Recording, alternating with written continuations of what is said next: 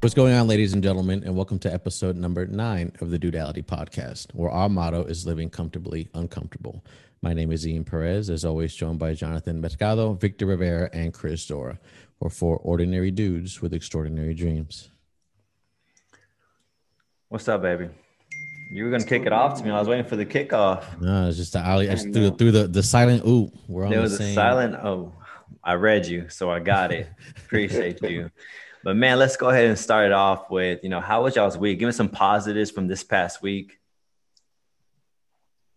Positives. My wife's birthday was yesterday, so that was cool. We were pretty much out all day. She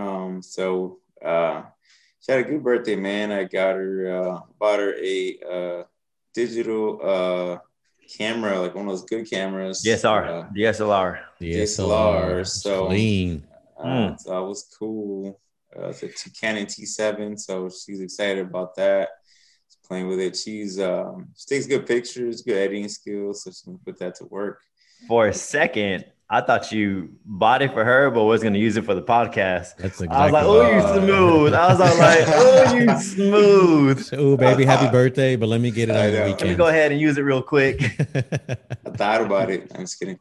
But so it was cool. So we had a lot of fun, pretty much out all day yesterday. Took it to restaurants and favorite spot. Yeah. And it was good. Now, shout out to your wife, man, for taking that leap of faith and starting her own business. The launch date was actually on her birthday, which was yesterday, right? Yeah. Yeah, yesterday. We got one order, so that's cool. All right, what else we got going on, fellas? Yesterday was first for me. Like, it was the first time I did an escape room. I've been wanting to do one. Yeah, no, like an actual escape room. Yeah. And I've been wanting to do one for years, but my wife never wanted to do it because she thought I wouldn't listen to her, which is not true, but that was just in her head, so she didn't want to do it. But we went with a group of people for someone else's birthday. And yeah, it was a lot of fun. Which one did y'all do? We did the escape game like in downtown in Austin, and yeah. And I've done that one. I've done a virtual one, and I've done the one that was right here in Round Rock. So I've done. Yeah, we did that one forever ago. I realized real fast that I'm not the person that had those critical thinking skills in the moment. Did you guys complete it, or? I'm the guy that messes around. I'm the mess around guy. Really don't add any value but entertainment. I'm pretty sure when we did one it was forever ago. I think when you first started CG, we did one in the. Oh yeah, we did one. And I'm pretty sure you broke something to where we couldn't get to the next stage because I was trying to use bronze. I was trying to use my bronze. That's cool. Did y'all get out? Yeah, we got out with like just under. It was like 5 minutes and 56 seconds left. Sure, that's pretty good. I did that one time. We didn't get out. Whatever happened, we didn't get out. I didn't close. That's funny. Mr. Ian, what you got, baby? Last week was chill. I had a lot of trainings for work, so it was a lot of death by PowerPoint. I worked out pretty somewhat consistent, I think. I did CG once or twice. My body hated me for it. Like I was telling y'all before we first started this podcast or this episode, I was actually in the gym for the first time, like in 2 months. So it actually felt good to be pushing up some weight. I felt beefy at the end of it. That gym pump. You get a little pump. I like it. Well, a positive for me and Chris is we hit a roadblock, and cool thing about this roadblock, it could have made or break somebody. So we were talking to one of our brokers that we've been communicating for the past 3 weeks, and it's been a hit or miss. She's extremely busy. She's the GOAT. She's the one that literally knows all the ins and outs to what we're trying to do, which is the BRRRR method. She's done it 1,000 different times. She is the main person. When we bought this course, she's the one that does everything. And so now she's super busy because everybody's getting funneled to her, and the communications wasn't there. And so I was trying to schedule a meeting, and it was just back and forth. And so I texted the main guy, Jamal King, which he runs the course. He taught the course. And I didn't know if the number really worked, right? He gave us his number, didn't know. But I was like, hey, I'm just go ahead and shoot him a message. Why not? And I texted him. I said, hey, our broker is she seems very busy. Is there any other brokers that you would recommend? And so the reason we bought this course was because they literally had all the experts that we needed to get our project done, right? So it mitigate risk. These people have been doing it. And so we want to use their team. And so I was expecting a list of brokers, and his response was, I suggest you find your own broker. Create your own legacy, Fire Mart. And I couldn't text Chris at that moment in time because I got a little emotional, right? The first thing, I was all trying to type something, erased it, type something again, erased it. I was in the moment of kind of frustration because I literally paid for this course to have your team who's been doing this to mitigate my risk, all right, of my investment. And so I was like, oof, like I was hot, man. It was late at night too. It's like 9 p.m. I was about to go to bed. Couldn't go to bed, obviously. And so I was looking at it and I was looking at it. And most people would have just stopped, bro. Like that would have just said, you know what? Right now it's probably not a good time, 1,000 different excuses, right? Because now it's higher risk. But I looked at it, and the next day I sent it to Chris, which is my business partner here. And I could have put a lot of unnecessary pressure on Chris and be like, yo, I could have vented, like, yo, he's trying to say we need to find our own stuff. We bought this course. I could have played victim. Like I could have done a lot of things that could have damaged Chris and myself if I would have put my emotion on Chris. But instead I got solution oriented. Like I got in the moment. I'm like, bet this is the challenge. You know what? He's right. I need to learn how to hunt on my own, right? I can do this. Like I've been reading about it. I've done, I put in my reps. Now it's time for me to take action. And so I sent Chris the text. I said, I'm already looking for brokers right now with action steps. Like I didn't even put oh my God, why did he send this text to us? I sent him the text and I said, I'm already looking for brokers right now. I'll have some in a little bit. And literally this past week I had 2 interviews with the broker, and then April reached back out to me. We got a meeting on Monday. Bro. Yeah, and as soon as you told me about it, I started looking for other brokers too. And I had a couple that I had lined up that I was going to reach out to, but then you told me that you had found one that had been part of the program as well. And that was what I was hoping for, was someone that knew the program, was still within the system. So it worked out in that sense. So we have a couple options that are familiar with the system. So but we have backups if they don't work out. Yeah. Not only do we get the GOAT now, we have an option to speak with her. We all have some brokers lined up and ready to go. But man, that could have done some damage if I didn't have the right mind space and I wasn't I didn't let my emotions react. Instead, I responded and became solution oriented. And I thought that was just big. Like that was a big turning point. I was like, and because I put in those reps, opportunities started popping, like boom, boom, boom, boom, boom, because I didn't let my emotions take control. So I thought that was cool, man. That's huge, dude. Because any man, if their pride's checked, it's like cussing somebody out. Like, I put this money in there. You're supposed to help me out. So that's big kudos to that, brother. That's awesome. Yeah, good job being solution oriented. So, and not letting that roadblock kind of, kind of bring you down. Not only that, just not leaking that to my partner is what I was most proud of. Is I didn't let that leak to Chris. I immediately That's another win for you though, because your personality is so headstrong that you were empathetic. You were empathetic towards your partner without even giving him that burden. So you already thought ahead. So I think that's 2 wins for you in my book. It was good. I was proud of that moment, guys. That's why I was speaking about it. And because we decided to take actions, opportunities started opening. I bet you if I would have turned negative, opportunities probably wouldn't have started opening for me. Oh yeah, we would have had some closed doors. That's for sure. Yeah. But yeah, man. So that was pretty cool. And, we always have a little topic about, things about us. And the little topic today is going to be, what is your pet peeve? Smacking.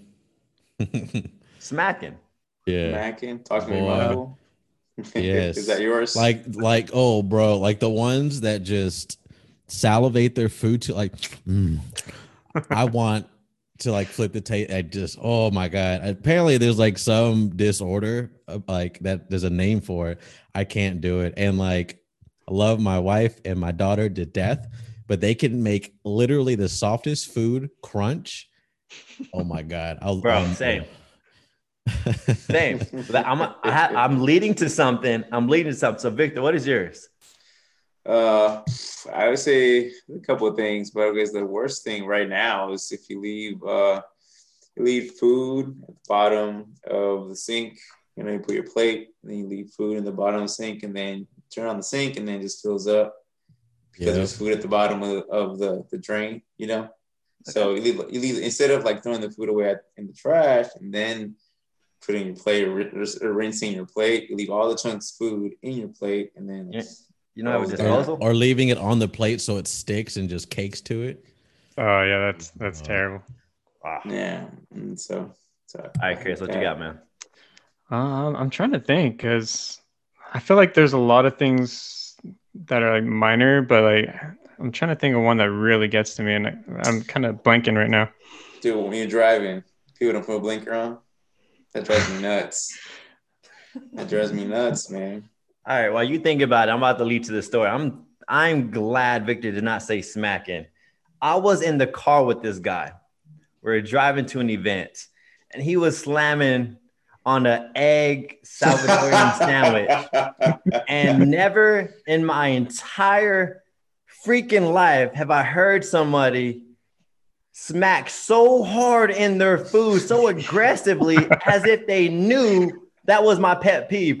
Literally, the whole conversation, I could not comprehend what he was saying because, like, I was eating pretty bad. I was all like, that must have been a good sandwich because my heart was about to explode, but I didn't want to be rude because he was clearly did not know what he was like, did not know. Like, because he was enjoying his food so much, man. He was like literally the biggest bites. The mouth was wide open. I felt like you could just see the food coming off of his mouth. The smack was so big that there was just like splattering on my car dash. I was like, I did not do that. I felt like this guy hasn't seen food in like 10 years. Now, shout out to whoever made it. I think it was his wife who made it.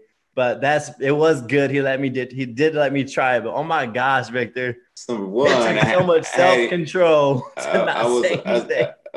I was up since 4:30, hadn't ate anything. So that was my first time just eating. And I've been up already, like doing 3 camps.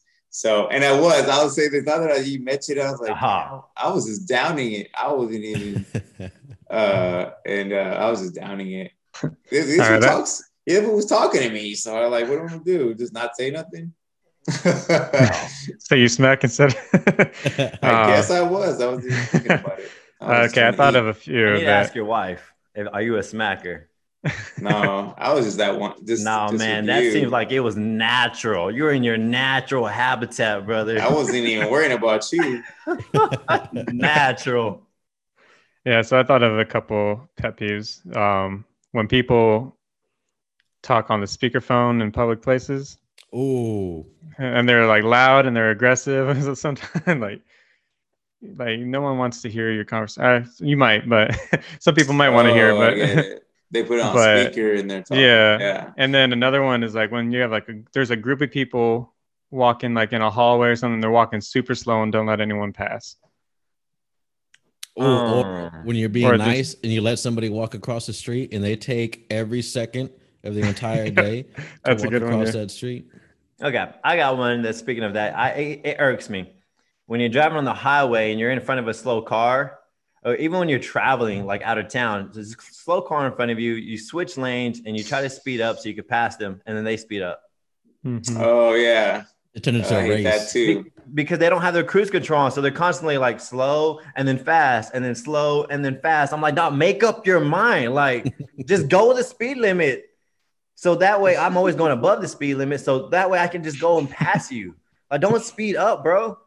Because when I get behind you again, you go slow. Like, bro, come. Like, oof. All right, man, we got to get on to the topic because I can go on for, like, we all can go on for some days about some pet peeves. Man. So today's topic, guys, is going to be the millionaire money mindset. What do the millionaires do differently that the rest of us don't, right? So they treat their money differently. They move it differently, and their mindset is different. And so off the bat, guys, what we're just going to do is going to popcorn some things off that you might think millionaires do that we don't. So that way we can create a list of something tangible for anybody listening to be like, oh, man, you know what? I don't do that. Oh, that's, I need to do that right there. So give them some steps, right? We're not going to go in order. So I just want to popcorn of what we learned this past week because, you know, we're not millionaires ourselves and we want to be millionaires. So in order to become millionaires, we need to study the game, right? We got to be curious. And so this entire week, we've all been studying about millionaire money mindset. So off the bat, pop off anything that you feel like that you read that millionaires do that the rest of us don't. Retirement plans, not retirement. Oh yeah, retirement or even life insurance. Boom. Life insurance is the big one because I started a plan for myself because I will be having 3 children and a wife that I'll support. So if God takes me from this earth, I want them taken care of. But I had no idea that your life insurance policy is almost like a house, like it's with specific types of plans and terms and all that. You can, the money you're putting in eventually hits a point to where like there's either equal or more equity in the money in that bucket compared to what they would get if and when I pass. So that's something I just learned here in the past like a year or two because I had no idea about it. Brother, most people don't even know what life insurance is because when somebody passes away, they reach out to family members, they go fund me's because life insurance it's not even heard of, bro. So talk about breaking the cycle. Victor, add on to that. Yeah, so I was kind of the same boat as Ian as far as I didn't know what life insurance. I thought it was just, you know, you pay some monthly just to cover you if you die. Like if you die. So from a poor mindset, I was like, isn't it like kind of like throwing money away? Like, yeah, it's good to have it just in case. But I was like, I don't, you know, that just pays off your funeral or whatever. That's what I was thinking. But go ahead. No, I was just going to say, so just a little bit what Ian was saying, there's 2 different life insurance, guys. There's going to be your temporary life insurance, which is like you're paying a rent for this high amount in case you die. That money is going to be now transferred to whoever's the beholder, right? Yeah, the term insurance. Yeah, there you go. And the permanent life insurance, that's more of like, it's same thing, but it compounds, it builds interest over time. So that's more like this money is like, it's building. It's a savings account that builds over time. So when you pass, you still get that money trindled down, but also because it compounds over time, you can actually use that money now. Like it just builds. And there's going to be a certain point in that plan where you stop paying and it still grows. So that's for a little more savvier. It does cost a little bit more, but the benefits of that one is legacy. And I think when most people think of life insurance, they first think of the life insurance they get through work. So it usually covers maybe a year's worth of salary or like 2 or 3, depending on what plan you pick. Or they think of like term insurance where as long as you keep paying, like you'll get covered for 100,000, 200,000, million, whatever you set it up for. But yeah, that permanent one was the one I didn't really know about either until we started looking more into it. And there, like you said, it's kind of like a savings account, and people don't know this, but you can actually pull the money out and use it for investments or use it for different things, and then just put it back into it, and it's like Jonathan was saying, it's like a savings account, but you have, instead of earning maybe point whatever percent it is that you put in a savings account, like through your bank, you're getting about 7%. And so that compound interest, like Jonathan had brought up too, is like, it just keeps growing and growing way faster than if you were to just leave that money in a bank. But it is more expensive. Like It's probably going to cost you a couple hundred a month to put into mindset. it. That's a mindset, right? So that's a priority. Yeah. So that's how. So life insurance, permanent insurance. That's how the wealthy stays wealthy. That's how it's passed on for generations and generations. So that is like a number one for millionaires. They want to set the next generation up. And for most of us, that's not even thought. When we pass, when we die, GoFundMe, like, yo, whatever you have, it gets leaked onto your family. Like, if you have nothing, they're going to have nothing, right? And so for a millionaire, they don't want that. So they put that on them now, but that is a priority. So we can keep this money going for years and years and years and generations after generations. So just off the bat right there, if you just do that alone, that's a big win. And then I wanted to say something about it as well. So like when you do the term policies, like say you pass away while you have that term insurance,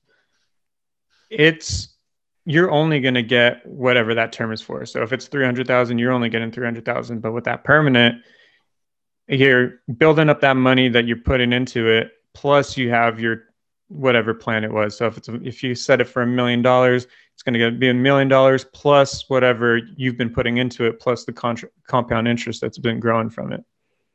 Yeah. And now what I like the most about that is that it's like a retirement plan as well. Like, you know, and this is what I was thinking, because like I was telling you, Jonathan, is like with science, technology, you know, that is out there, you can live a lot longer. Like most people, you know, especially us, like men, like we die earlier, like than women. So the maturity level, you can choose when, right, when you can stop paying, meaning that at a moment 55, 65, normally 65, that's what the retirement age, but to where you can stop paying, and then the money, like say, it keeps growing, you can pull off it. You can pull off it like if it's a retirement plan, right? That's what I like about it the most. And then when you do pass away, is that you're leaving it for like your other generations. Right? The other generation is set. No question about it. Like you are literally set the next generation up like that, man. That's super important. So let's go ahead and move on, because the millionaires do a whole lot more, guys. And so off the bat, what else y'all have that millionaires do? So I was going to say as far as retirement plans though, like you have your 401k, like your IRAs, like Roth IRA. But people, like, they put so much money into their 401k, they put money into it thinking, oh, that's gonna take care of me when I'm older. But like, I mean, the 401k was originally designed to be a supplement to pensions. So like when you retire, you're getting about 70% of what your salary is. I think, if I remember correctly, you get about 70% of what your salary was. So if you're already struggling with the salary you have to survive, like how are you supposed to survive for 10, 15, 20 plus years, like after you retire? Like that's why you see a lot of older people working at Walmart or Lowe's or Home Depot or wherever, because they couldn't afford to just live off of that 401k and Social Security. Yeah, when you say retire, we're thinking on the beach, relaxing, drinking margaritas. That's very few people who retire like that if they just go off their 401k retirement at age 65. Because most likely, them dudes are back at work, or they're having to sell everything they have, live extremely under their means, and still end up having to go back at work. Yeah, man. So, and with the retirement plans and with the life insurance, we wouldn't know all this unless we got what? Can you repeat the question? Yeah, sorry. Yeah, no, it's all good. We wouldn't know about the life insurance, the permanent life insurance, the retirement plans, the Roths. We wouldn't know all that without who? Financial advisor. A financial advisor. Like millionaires, they know this. Let's get our experts involved.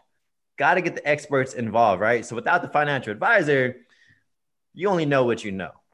All right. So off the bat, majority of the population don't have a financial advisor. They think they're fine with the money they make. And dude, millionaires, they know how to get mentors. They know how to hire the experts. So if you are somebody sitting in your car or listening right now, and if you don't have any of these things, first step I would say is, hey, let's hire somebody, right? Let's find out more about this, because you could set up that next generation. And you can retire. You can make yourself a good retirement if you get an expert on your side to help you make that blueprint. What else do millionaires do that most people don't? Make their money work for them. Yeah, they invest in assets that pay for their liabilities. So there's 3 principles that all the wealthy millionaires, billionaires do. They make money, they save money, and they make money work for them. It seems very simple. Oh my gosh, a 3-step process. It seems very simple, but there's all these obstacles that are going to come at your way. And so you're going to have to be curious. You're going to have to go explore and dive deep, right? And so we all make money somehow, some way, right? We have a primary source of income. Saving money, oh man, that's what a majority of people don't know how to save money. 60% of Americans, if a $1,000 emergency popped up, they would be in debt. 60%. If $1,000 was having to like knock on your door and say, hey, you have to spend it, most people won't have it. They'll have to get into debt. So that saving is huge. And so which leads to this next one, guys, and it's going to be, I'll pop off this next one because it just transitioned really easy, is people don't have an emergency fund. That was the one thing. That was the one thing I was going to say, is that the first time I met with a financial advisor, that was the first thing that we worked on is like, you got to have that emergency fund, because like things what will is an come emergency up. fund? Tell me what's the emergency fund. You got to have at least 36 months worth of money, pretty much of what you like your bill, your rent or mortgage or whatever it is that you pay today. If you lose your job completely, no money coming in, this amount of 36 months will hold you, right? In other words, and so, or things happen you can pull from without having to pull from one, your own money, that income that's coming in, or some investments or your 401k or whatever you got out there. This is going to be your safety net if you need to, car breaks down, whatever, right? Things that are unexpected. The storm is going to happen. Yeah. It's going to happen to everyone. Some people are going to feel it harder because they do not have that nest egg. And some people who have that nest egg, they're good. They're straight. They're going to make that payment and they're going to fill their nest egg back up. Now, how do you get a nest egg? What's the net? Like, how does that even happen? What do some people do, millionaires do, that most people don't? This is like the number one foundational step. If you could do anything, what would this one thing be? For me, just living under your means. Like when you get your income, you got to put that, like a percentage they pay of themselves what you make first. way. So Yeah. you're there. It's And tracking your money. How do you pay yourself first Yeah. if you don't track your money? Yeah. Like this one is real. I think I was like 27 when I first got my financial advisor. For 27 years, I never tracked my money. Kind of like had a budget. Like, hey, if I made more money, then I kind of like spent more money. And then when money got tight, kind of like slowed it down. And then it was just this cycle. Never tracked my money, but we can relate to fitness. If somebody's coming to me with fitness goals and I don't know how much food they're intaking, I got to know what are your habits? What are you overeating? What are you undereating? Right? So you have to track it or else you're guessing. See, if you don't tell your money where to go, it's just going to be lost. Yeah. So tracking your money. That's a habit that like none of us have or did, I would say, growing up and stuff like that. Even today, that's one of the things I think that, when it comes to education, I think it's on us as parents to teach that to our kids, right? Millionaires teach their kids and their kids like, hey, this is the game. You got to do this, right? And so that's something that, and also with that is just the consumer mindset. Like, I need to consume. I need to buy. I'm like, that is like, millionaires don't think like that. They're not thinking like, oh, I need a trip. I want to take a trip and rent this airplane or jet. They're owning jets. They're not renting or like, they're not like paying the hotel. They own the hotel, fool. Yeah. I got a quote. Then those be the quote that leads billionaires. that. It's the rich stay rich because they live like they are poor, and the poor stay poor because they live like they are rich. That's true, man. Like growing up, like the Jordans came out. Oh, I gotta have the Jordans. Like I gotta look fly. I need those $200, $500 Jordans. I never really understood that. One, I couldn't afford it, first of all. But two, I was like, I want to spend that much money. Like, you know how much how much does actually cost to make? It's like pennies on the dollar, man. Exactly. But that's that consumer mindset. I think that's one thing that that millionaires like don't have or have taught themselves or they've taught their family generations on is like, hey, don't be a consumer. Don't be a consumer. We're not looking to buy the shoe. We're looking to buy the company that makes the shoe. So going back to tracking, after tracking, like what's the budget look like? There's like ratios out there that I never knew about. There's like a ratio of how much money that you make. 20, 30% of it should be going to your mortgage. 20% of it should be paying to yourself, to your nest egg, to your investments. And sometimes the rest of it is spent for your living expenses. Like there's different ratios for different type of people. There's more aggressive. There's more general. Did y'all look into that? Did y'all see that? I'll be honest, I didn't really look into that, but that is definitely something that you hear a lot of people talk about in the finance world, like having that ratio. So one thing that I'm doing is I'm putting out, I divide the ratios a little differently. That works for me, but what I'm doing currently is 10% is going to just savings of my income, 10% going to savings, 15% is just taxes. Taxes. I track my own taxes now. You're an entrepreneur. You pay a lot of taxes, brother. Yeah, and so I'm trying to have more kids. That's why I'm trying to lower it. I'm kidding. But yeah, 50%, and then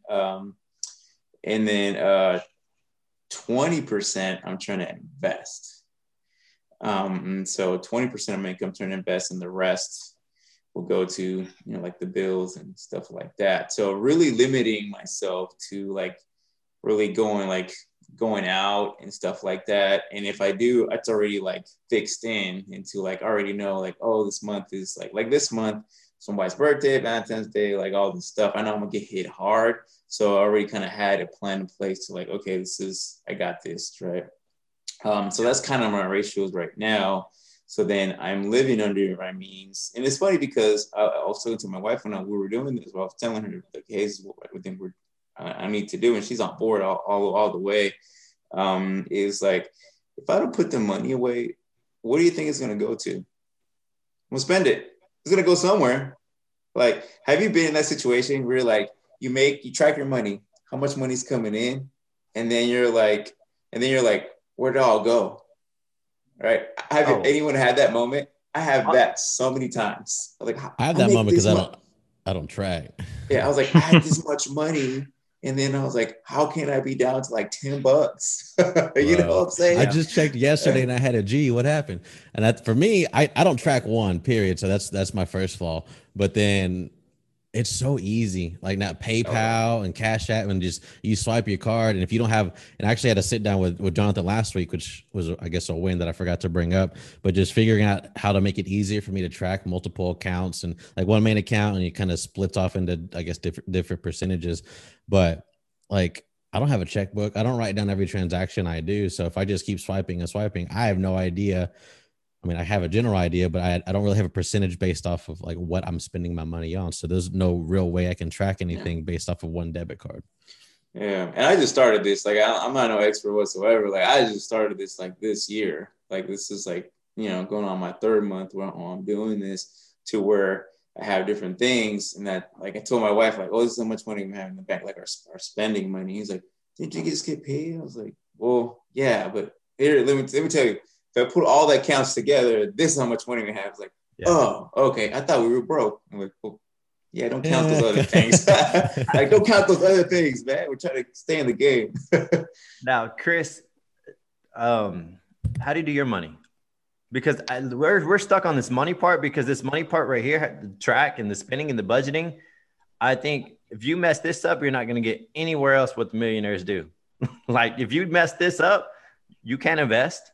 You can't pay for your life insurance. You can't put money into your Roth. Like if you mess this tracking thing up, you're going to be, what is it? Just over broke, right? You have a job just over broke is what they call a job. Is what's the real term that I'm looking for here?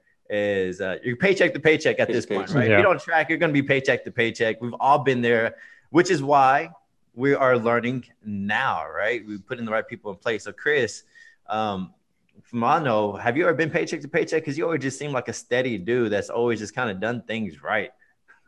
I mean, yeah, I mean, in a sense, I've still been kind of paycheck to paycheck, but I'm also trying to put money. I do put money into investments.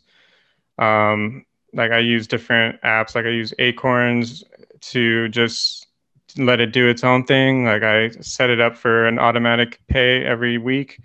And then also it takes the change from my credit card spend, like the things I spend on my credit card, and just invests it into that account. And then I do a little bit of my own like stocks as well that I've been investing in. And then obviously the 401k, I invest money into that. And then the rest of it, I just make sure that I save a little bit of it. I mean, right now, since been trying to get out of debt, I've been putting a little bit more into paying off the debt.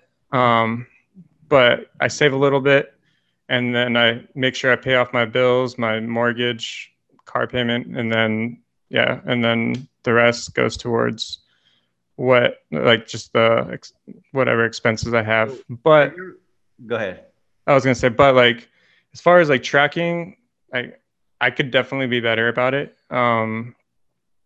But I just kind of look at since I pay everything with credit card anyways, I just kind of see how much I'm spending on those cards. And then just try to make sure that if I start spending too much, just to kind of taper it off. But I did see something interesting the other day when I was doing some research. Someone had said, like, look at your bank statement for the previous month, count everything on there that was a want and not a need, and then reduce that by 50% and put that extra 50% like into savings. I was like, wow, that's actually pretty smart. All right. Man, this learning thing, guys, just from this podcast and, having to study and be curious, it's been like trajectory. I think all of us, how long we've run this podcast, what number is this? 9. This is episode, yeah. Like 2 months. We're getting into month 3. The leaps and bounds that we've made over the past 2 months has been ridiculous. Paramount, all from one thing: self-development. Why is self-development so taboo? I don't understand. It's just learning a new skill. Anyways, I got a little hyped up there. Like it hurts me that people think like self-development was like, like why do I need that? And yeah, like for sure, like learning, bro. Like you're just learning. I learned a lot from Chris, like from Chris's credit thing. I explained it to my wife. I was like, oh yeah, that's kind of smart. I was like, yeah. But you got free stuff by buying stuff. Dude, I did. I went to applied for the Apple credit card. And everything, I get 1% cash back on pretty much everything. If I use the Apple Pay, I get 2% back. Any Apple products or anything I buy through the Apple app or whatever, I get 3% back on that. So nice. So back to millionaire and money. We just kind of hit on the topic because most millionaires, what they do with their money is they actually invest back into themselves. Not only do they invest money into real estate, stock market, something that's going to get them a bigger return on their investment, but they invest in themselves through books, through mentors, through experts, through education, right? Whether they went to seminars, like they spend so much money into themselves to be able to get these other streams of income, because you only know what you know. And at this point in my life, books are a way bigger return on my investment than college, than than Harvard, than Yale, than anything like this, because you're hundreds and thousands of dollars in debt, and one 50-cent book that you can get from the half book sale or whatever the case may be could literally change your life for the better from one book. And I'm not talking about no inspiration book. I'm talking about knowledge-based books, very specific to get you from point A to point B. Like, I value books just as much as I value somebody going to Harvard, somebody going to Yale. That's how I see books. It is literally giving you point A to point B. And I'm not talking about the inspiration books at all. I'm talking about straight knowledge. Now, I'm not going to knock anybody who goes to Yale. I give them props because they decided to invest. At the end of the day, they still invested hundreds and thousands of dollars on education. I can't knock them. That's why they make more money than the general population. Is they invested hundreds and thousands of dollars into themselves. And you can't even invest $20 on a book, 50 cents on a book, $2 on a book. Like, I think that's where a mindset shift is from millionaires to the rest of us, is that piece right there. Yeah, I think I 100% agree on that. Like, we didn't, like, as most of the population doesn't really put in the time in to invest in their own self, right? They're too kind of, they're kind of in the rat race. And I put myself in that, like, before that we started this, like, kind of this little group, this book club. We started as a book club type of thing. And then I really didn't really, I would read books that were like assigned to me almost, right, from like my job or stuff like that, or something I was maybe really interested in. But yeah, I mean, so much like the story of my time I've learned just by reading, just doing research and stuff like that. I kind of blew my mind on why I didn't like start, this personal development journey sooner. It's crazy. It is crazy. Yeah. Whenever I found a problem, I read a book, and that book led to other books. Then I ran into another problem. You know what I became really good at? Just becoming a problem solver. At the end of the day, if I could teach my kids how to solve problems, I can be okay in my head that they're going to go out and do whatever they want to do in the world because they can solve problems, right? And I think that's how most entrepreneurs make their bread. They're solving a problem. And that's what basically the definition of an entrepreneur is. It's a problem solver. There it goes. Now, are we missing anything? Because I think I covered off my list that I believe that millionaires do with their money than the rest of us. Yeah. So, one of the things I think it's building assets. It's one of the big things like I'm really into right now, just building assets, like making like, because when we say like have like my money, or millionaires have their money make money, like really specifically, right, just building assets, things, right, little machines that make you money. So like the stock market, housing, like real estate investment, property management, like those things are huge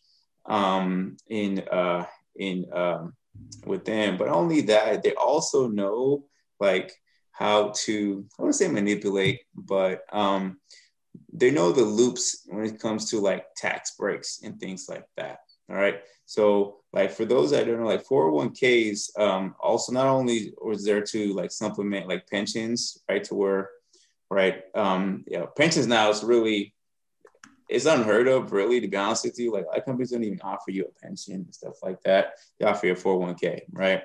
But it's also you don't get taxed on it. So that is one of the kind of the perks of a 401k. At least not until you pull out the money. Right. Yeah. Right. They don't get taxed on it. You get taxed on it like later, right? When you retire and things like that. Right now you get taxed on it. And then the Roth IRAs, that's one, it's like, it's already taxed, right? It's already taxed. For the Roth, yeah. Yeah. And not the traditional. Yeah. Yeah. And it doesn't tax you any later anymore. And so those are the things that you got to know as well. It's like knowing like those tax things. I mean, they know how to play the game. Like they know if I'm going to, it's one of the things that I figured by reading is that if you have like money, like an asset that's making money, right? Don't take it out, put it into a trust, right?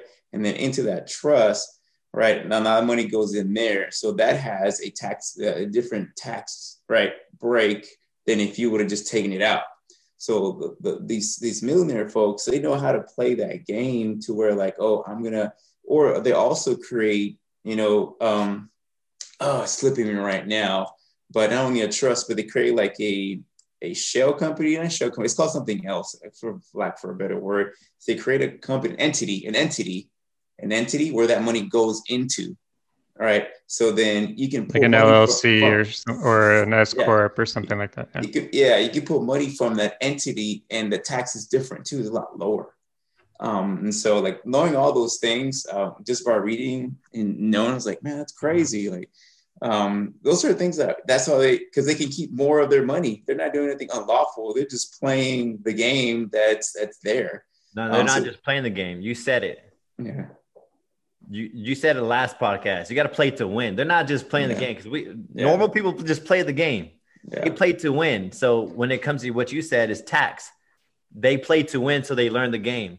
When it comes to debt, there's good debt, right? There's good debt and there's bad debt. They play to win, so they learn the credit game, they learn the tax game, and they learn the multiple streams of income game. Like, they are learning these games that have been blessed upon them from probably the people in the generations before them. Or they, like us, are going to just go play to win. Like, we're going to go right now. We're learning how to win, right? We're learning how to play the game. So I love how you keep saying that, because you got to play to win. Yeah. And you mentioned one of the biggest things that millionaires have is like, they have multiple sources of income. So that's whether it's a business, there's investments, and or if they still have a job too, it could be their 9-to-5 job too. But they have multiple sources of income coming in. And you were talking about, Victor was talking about having the assets and like putting them into trusts and stuff. Not only are they doing them for the tax breaks, but they're doing it, like, especially if you own a business, like, they're doing it so if someone, like, you get in a car accident or something and someone tries to sue you, you're covered, because they can't go after your business. They can't go after your money if your money isn't in your name. So if it's in a trust, or if it's in, or if your business is in a trust as well, like, there's no way they can attack that. So you can have maybe like $100 in your savings account, and that's all they can go after you for. Yeah, that part too. That part's crazy too. Is that they all do that. Like, it's just crazy. Just like knowing, like, and this is just knowledge that's been passed on, right? It's not something that, it's just like, hey, this is how it's done, right? This is how it's done. And then every generation just continues on, right? So that's the biggest part for me, is just building that legacy. Like, all the things that we're learning, it's like just building that for our kids. And I told my wife, we're probably like, for our great grandkids, people we're not even gonna meet are gonna like trust fund babies. Yeah, bro. I would love to be a trust fund baby. Like, that term gets a knock, but if my kids are trust fund babies, I'm cool with it. You can talk to all the mess you want. Like, if I get them set up, my grandkids and so on and so forth, everybody can be a trust fund baby. I'm cool with that one.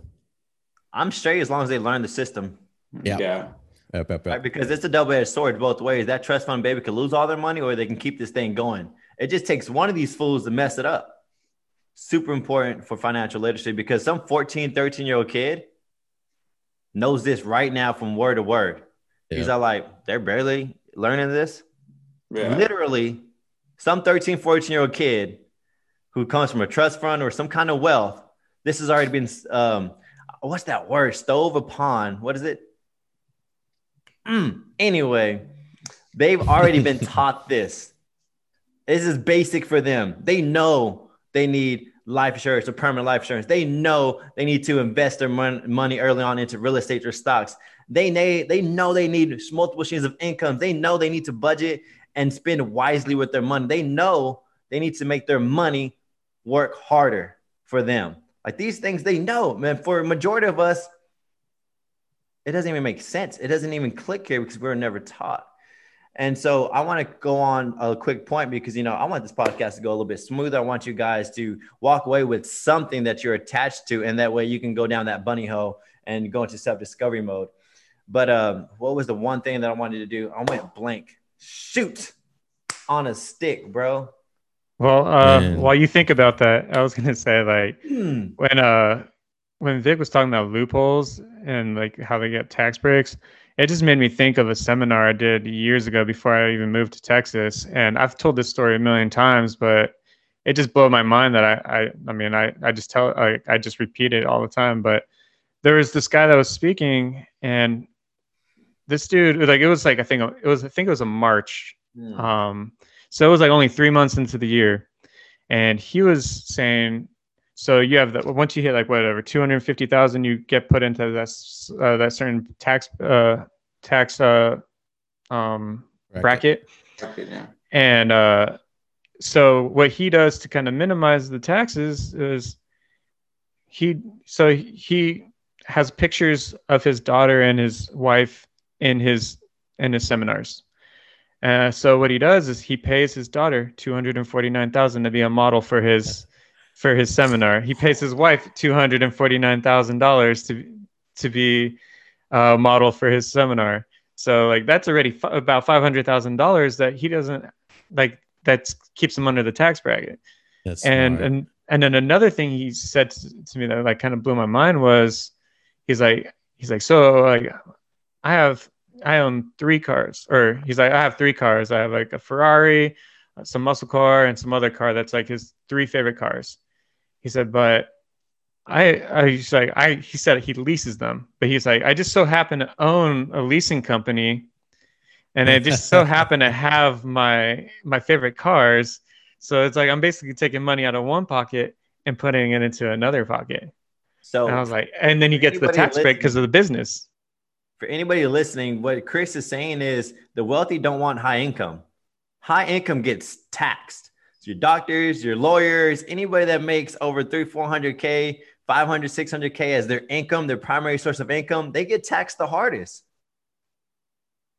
So that's why you want to learn the games of investments. You want to learn the games that you don't want high income, because what that guy did was like, oh, I don't want to be in this tax bracket. How can I throw this money away but still circle back? And so he played the game to win. He played the tax game to win. He understood the tax game. And so I was going to go with the point before I blanked out, was just from the 9 to 5 with people. When we talk about multiple streams of income, I think the misconception there is they'll get another job. That's a good point. Yeah. A lot of people would think, just get a second job. You don't trade time for money. That's not how multiple streams of income works, because if you, or either you don't trade time for money, you don't get multiple jobs, because at the end of the day, or you don't get a high paying job either. Like, because guess what? If you're an employee, once you stop working, once you get fired, once you get let go, whatever the case may happen, whatever you have is not steady. All right. You're working for somebody's dream. You're disposable, brother. Somebody can come fall in right after you. Once you stop making that money, the money stops. Multiple streams of income is I want to make money in my sleep. So that's how millionaires at the bottom base of the line, that's how they stay millionaires. Yeah, money is abundant to them. Like they see money as being abundant. They don't have that scarcity mindset like the typical 9 to 5 does, which like, so they're not worried about losing some of that money, like if they make a bad investment, because they know they can make it back. Like there's a ton of money out there, but their main thing is they want to buy their time back. That's what they want. They don't care. They don't care about the money that much. It's more about the freedom. Like there's a quote that I saw the other day. It was, money is a tool, not a goal. Freedom is the goal. Shivers. Let's wrap this up. Quick tangibles. All right. Track your money. All right. Hire a financial advisor. You need help with money. All right. You got to invest in yourself. Like you have to, like you need to invest in yourself. You need to learn a few things and study the game of credit, study the game of taxes. And guys, like it literally, if you just study successful people at the end of the day, they all have the same blueprint. We're all learning the same, like literally just invest your time, guys. Be curious and go after it. Like I always say, y'all want to wrap it? What else y'all got? Wrap this thing up. No, that was good. Like I said, all this knowledge, all these things that like, how do I learn this? It is out there, man. There's people out there teaching this stuff. Like and it's not, it's maybe a couple $100 But Even if it was that, to 10,000. learn it, people are teaching it out there. Like there's so much free they're stuff giving too. it away. Yeah. Yeah, there's so much free stuff on YouTube, and like Ian has mentioned in the past, like on TikTok now, like there's people talking about this stuff, and you can There's find it on podcasts that'll everything. teach you this stuff too. This Yeah, podcast exactly. teaches us- Not even this podcast. There's literally Yeah. like the Oh, yeah. millionaires. Their another stream of income is YouTube or Spotify. Just having like a podcast out there teaching what they've learned, and it's nuts. Yeah, with their sponsors and everything else. If you didn't take anything out of it, track your money, see where your money's going, and let that burn. And don't depend on your 401k and Social Security to Take care of you. take care of you in retirement. No. Take care of yourself, brother. Make sure Especially- you take care of you first. Especially when we're older, we might not even have the Social Security. Like that's what they keep saying. Yeah. So it's like, which is BS because we put all that money into it and we don't even get any of it. Right.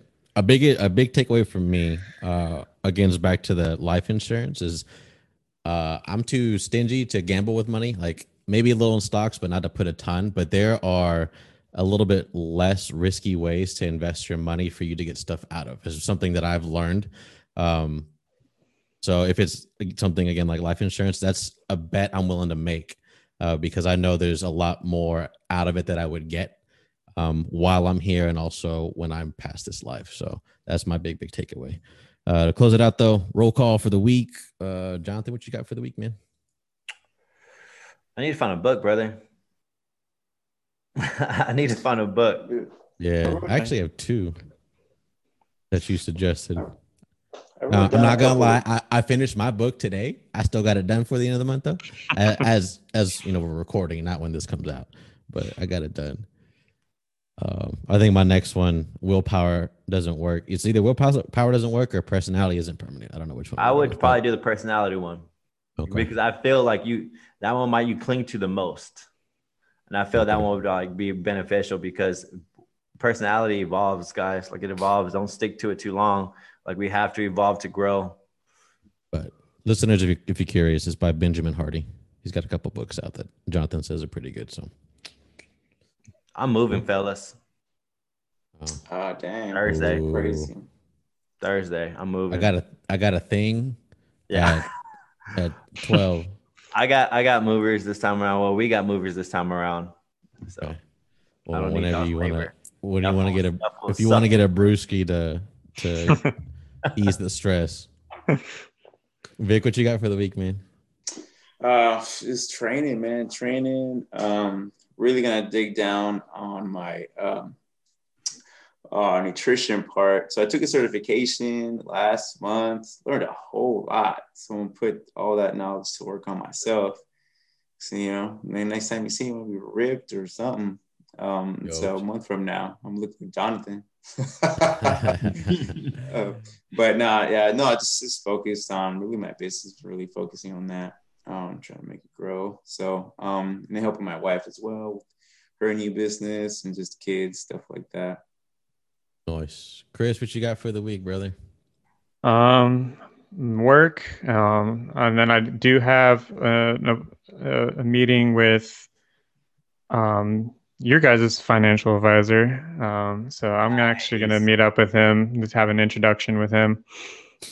Jonathan, you forgot to mention, you mentioned earlier at the beginning of the podcast, but you also have the meeting with the broker. Yep. The GOAT of all brokers. Yeah. But other than that, I'm hoping my book will come in. I ordered it last week, but it seems like it might take a couple of weeks. So I have another book on hand if I need to, because I don't want to wait too long. Nice. Yeah. Hey, Yeah, no. shout out to all you guys. We kept this bad boy under an hour or just an hour on the dot. We got 60 seconds. Let's go. Hurry. I gotta go. I gotta step. No, for me, follow up with Mr. Kidd. I gotta send some stuff in, and then we gotta get the physical, and I gotta check all the goodies and make sure, policy is in place. I also have to set up a meeting with my bank to kind of follow the steps that Jonathan set up. That way I can track my financials better and build that nest egg. But good podcast, boys. I'm gonna close it out. I'm gonna leave everybody with a quote from Mr. Dave Ramsey. He says, "Financial peace isn't the acquisition of stuff. It's learning to live on less than you make so you can give money back and have money to invest. You can't win until you do this. We were born to be great. Go be great. As always, thank you for joining us today. Until next time, peace and love.